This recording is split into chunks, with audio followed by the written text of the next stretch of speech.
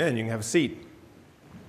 Hope you're continuing to read in our 50 Days with Jesus journey together through the Gospel of John. We're maybe hearing these stories for the first time, some of you are rehearing them and allowing them to speak to you about who Jesus is, but not only that, what Jesus says about who God is and how we can have a relationship with Him. That's the whole idea, and we're leading up to the season of Easter and Easter Sunday on April the 9th as we really think about the resurrection on that day, but all these stories between now and then. And really we've talked about some of the major themes that show up in the Gospel of John, and today we're going to talk about another one of those really important themes that show up many times in the Gospel but speak to us about who Jesus is. We'll get to that in a minute. Most of us in our family have some sayings that maybe they wouldn't mean a lot to other people, but we say them all the time and may even forget how it all started. But one of the things that Leanne and I will say is if we have a big lunch, right? If we go out to eat or we cook something big for lunch, one of the things one of us will inevitably say is, we won't need to cook any supper.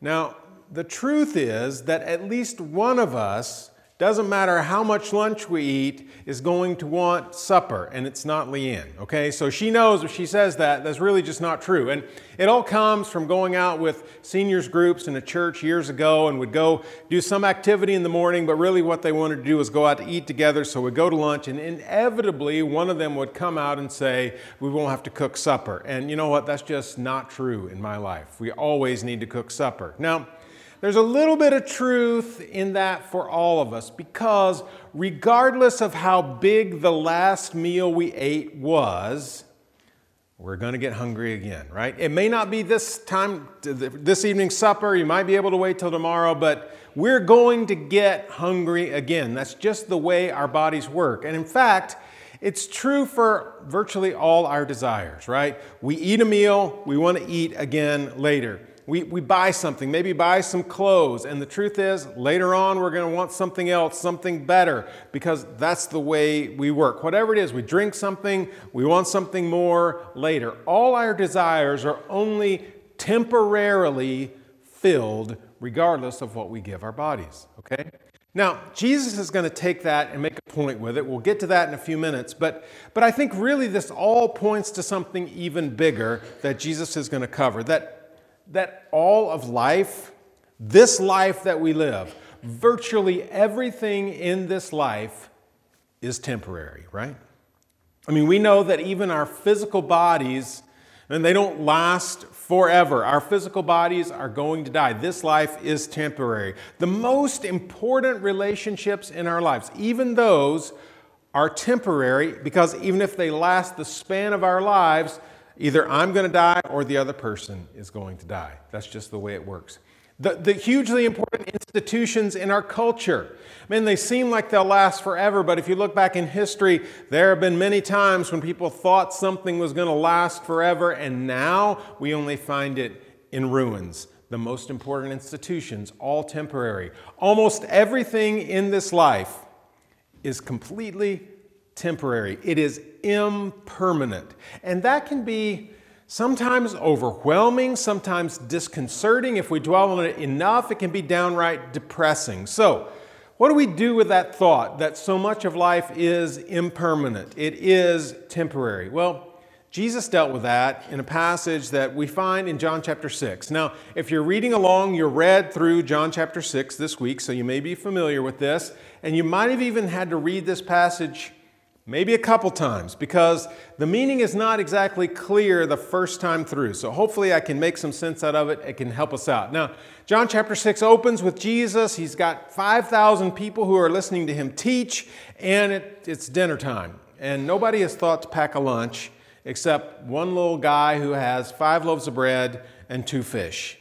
And that is not enough to feed 5,000 people. But somehow, miraculously, Jesus uses that little bit of food to feed all those people. Okay, we've got that story, and then we got Jesus heading across the Sea of Galilee, and he's doing it by walking on water, which is pretty crazy, and his disciples are shocked at this, and suddenly they're on the other side of the lake, and then some of this crowd that Jesus fed shows up at his doorstep, sort of surprised he got there before them, but if you can walk on water, that helps, and they ask about that. And then Jesus replies, and it's not exactly a warm reception for these people who have come to hear Jesus. Verse 26 of John chapter 6, Jesus answered, "Very truly I tell you, you are looking for me not because you saw the signs I performed, because you ate the loaves and had your fill." Now what Jesus is saying is, I've performed several signs. Remember in the Gospel of John, we've talked about this a little bit. There are 7 signs or miracles that Jesus performs. John calls them signs because signs point to something else. And Jesus' miracles pointed to who he was and who God is. Okay? So Jesus has been doing that, and he's saying, you're not getting it. In other words, you've seen these signs, but you're not coming to me because you've figured out that I'm God's son. All right, you haven't figured that out yet. All you really want is to get fed. You want to fill your bellies. Now, we have to remember, we're talking about a world that in some ways was very different from ours, in that most people in that day, they did not have an overabundance of food. They had enough food for today, and you got enough food tomorrow for tomorrow. So most of us, we know what we're going to have for lunch. There's something in the house that we're going to be able to eat, or we're going to go out. There's food in the house probably for supper. We could probably survive for several days with the food. It may not be perfect meals, but we could survive for several days with the food in the house right now. That's not the way they lived. So if there's somebody who comes along who can provide food for next to nothing, everybody's interested. Okay, because that's a basic human need that was more difficult to fulfill then than now. So it may be that some of them have shown up because they think Jesus can feed people anytime he wants because of the miracles he can perform. Okay, so Jesus says that first, and then he continues in verse 27. "Do not work for food that spoils, like what I gave you earlier, okay, but for food that endures to eternal life, which the Son of Man will give you. For on him God the Father has placed his seal of approval." Now, my guess is when Jesus said that, the people who heard him were like, I'm really not sure what he's talking about, right? I mean, I get the whole don't work for food that spoils, because any food we got, we're either going to eat it or it's going to go bad. I mean, one of the two is going to happen, and either way, it's gone. We can't use it anymore. And so Jesus is saying, hey, work for something more, but what is the more? Food that goes to eternal life. What does that exactly mean? What is Jesus talking about there? Because my guess is they were struggling to understand that. But he says this is from God, and God has put his seal of approval on me. Jesus says that about himself. Okay, so God has chosen him to deliver this message of food that endures to eternal life. Now, remember, Jesus has said, do not work for food that spoils. Okay, now all of us work, and part of the reason we work is to provide for our families. Perfectly good thing. We want to have clothes on our backs. We want food to eat. We want to live indoors. Jesus says, don't work for that food. Work for the food that gives eternal life. And they're thinking, okay, I'd rather work for food that's going to last forever than for food that's going to go bad next week. So Jesus, what kind of work do we need to do to get that food? This is what Jesus says. Verse 29, the work of God is this, to believe in the one he has sent. And what Jesus is really saying is, it's not work at all, right? I mean, work would imply, if I go to work for someone, I say, I'm going to work this number of hours and I'm going to expect this pay, right? You've promised to pay me this much money for this work. And so I've earned it. I've got some control over this. I did the work, so I deserve the pay. Jesus is saying, here's the work. You need to believe. Well, that's not really work, is it? Jesus is saying you need to believe, and we've talked about in John that belief and faith, same word, they're closely linked, and what John wants us to believe about Jesus is that he is the Messiah, the one God planned for centuries, the Son of God, God's only Son. So you got to believe that, but it's more than that. It's also trusting this person, Jesus, the Messiah, the Son of God, with our lives and with eternity. And we'll come back to that. So he says it's not work. It's not like you're in control of this. It's not like you can earn it. It's not like you can demand it. It is only received as a gift. And the way you receive that gift is to believe, to trust, to put your faith in me.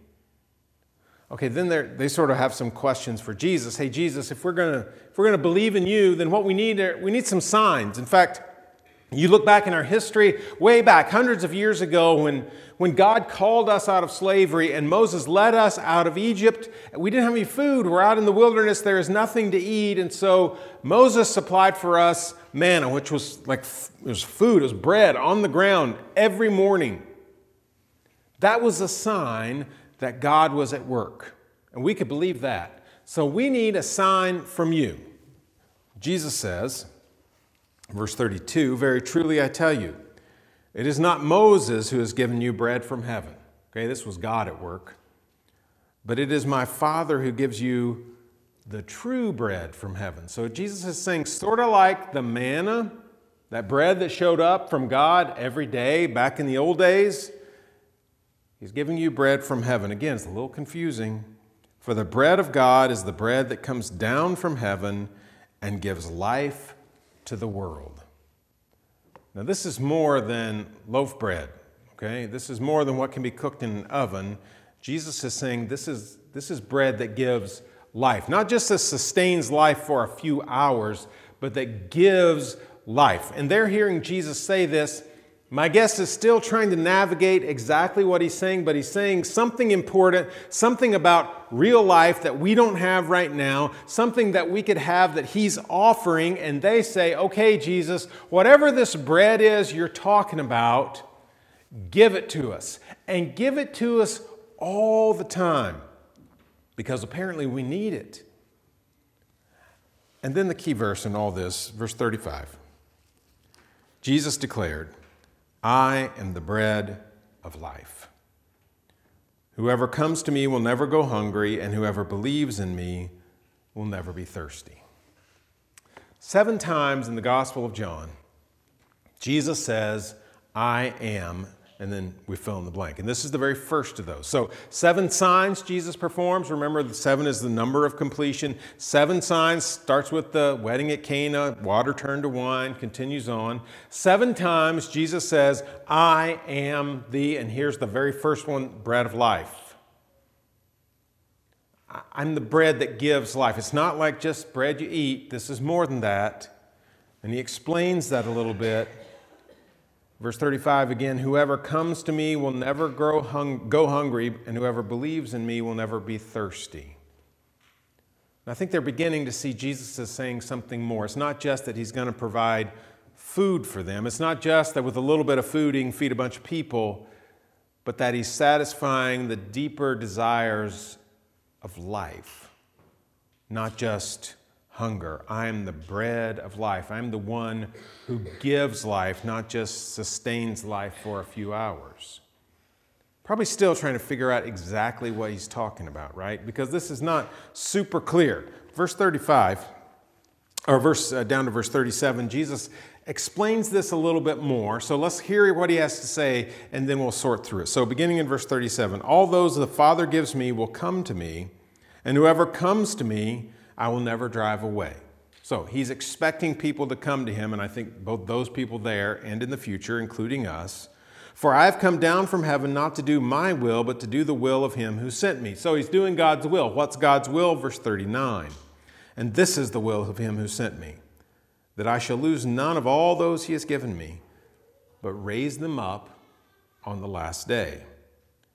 For my Father's will is that everyone who looks to the Son and believes in him shall have eternal life, and I will raise them up on the last day. So Jesus, as the bread of life, is offering new life. Jesus, as the bread of life, is offering eternal life. And it's not bread that we eat, it's taking in who Jesus is. It's allowing him to speak into our lives about what really matters. And eternal life is, again, one of those themes that runs all the way through the Gospel of John. And for John, when we put our faith in Jesus, which is what we talked about a minute ago, that's the work to do, even though it's not really work. When we do that, eternal life begins at that point. Yes, we're going to die, but we will not cease to exist. And Jesus is saying that's the bread of life. That's what points forward to eternity. So when we put our faith in Jesus, we are taking the bread of life, and He is establishing a life that will not end. And it's His mission when we come to Him to, at the end, raise us up. It's about resurrection. It's about eternity with God. So this bread of life is ultimately about eternal life, spending eternity with God. And so that's really the point of all this, I think. This is what I want us to learn from this. Jesus is God's way of offering eternal life. Now, over and over, what we're seeing in the series is Jesus is God's way of communicating something about God. We talked about Jesus is the way that we receive God's love. Well, here again we have it. Jesus is the way that God offers us eternal life. There's no other way. There's no work to be done. There's no way to earn that. We only receive it by putting our faith in Jesus. Now, here's where we need to look back at Roman culture. Because in many ways, the culture that surrounded Jesus, the culture of the empire, the culture that they sort of lived in and that the church would spread into, was a culture of consumption. It was a culture of, let's do whatever it takes for me to feel pleasure, for me to be satisfied. Let's accumulate as much stuff as we can because that stuff is going to make me happy. Now, all this sounds a lot like our culture, doesn't it? We are a culture of consumption as well. We are a culture of pleasure. We are a culture of gathering things.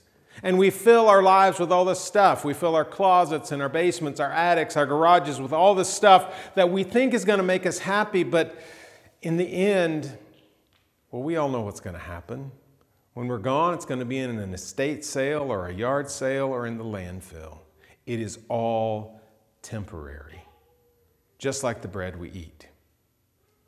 And Jesus is saying there's something more. There's something more than just consuming goods and services. There's something more than filling our lives with just accumulating the things that we like so we can set them around us or having the food that we want to eat. Yes, we need food to eat. We can't survive without it. We need clothes on our back. We want to live indoors. All those things are necessary for life.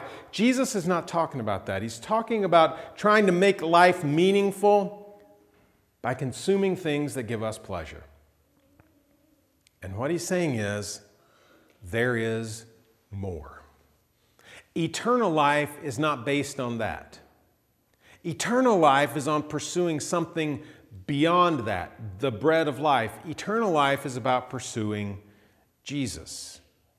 Because you see, Jesus is offering us a life that is better than what the world offers. And while it may seem like if we had more stuff, better stuff, newer stuff, older stuff, whatever it is, the stuff we like, then we'd be happy, Jesus is saying that's just not the way it works.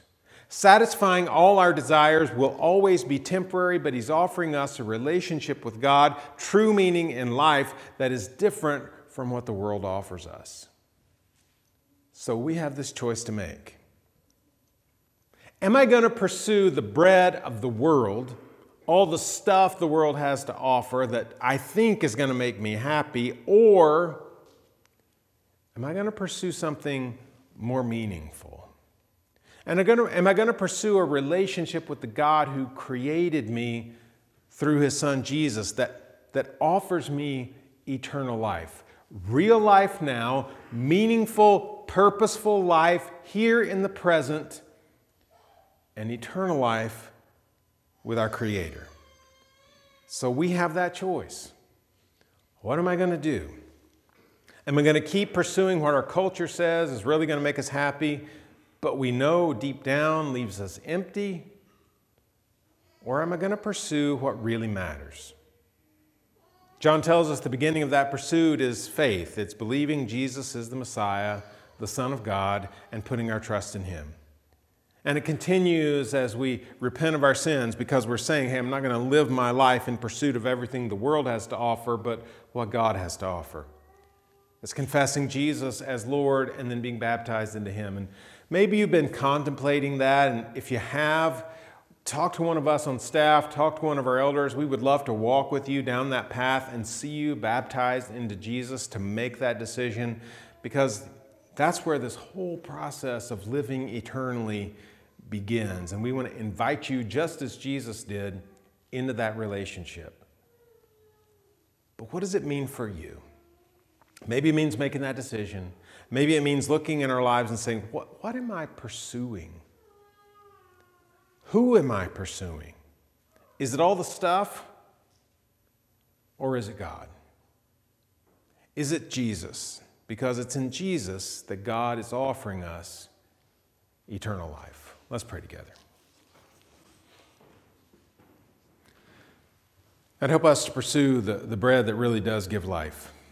Not what satisfies us for a few hours, but satisfies us throughout this life and for eternity, something that really lasts.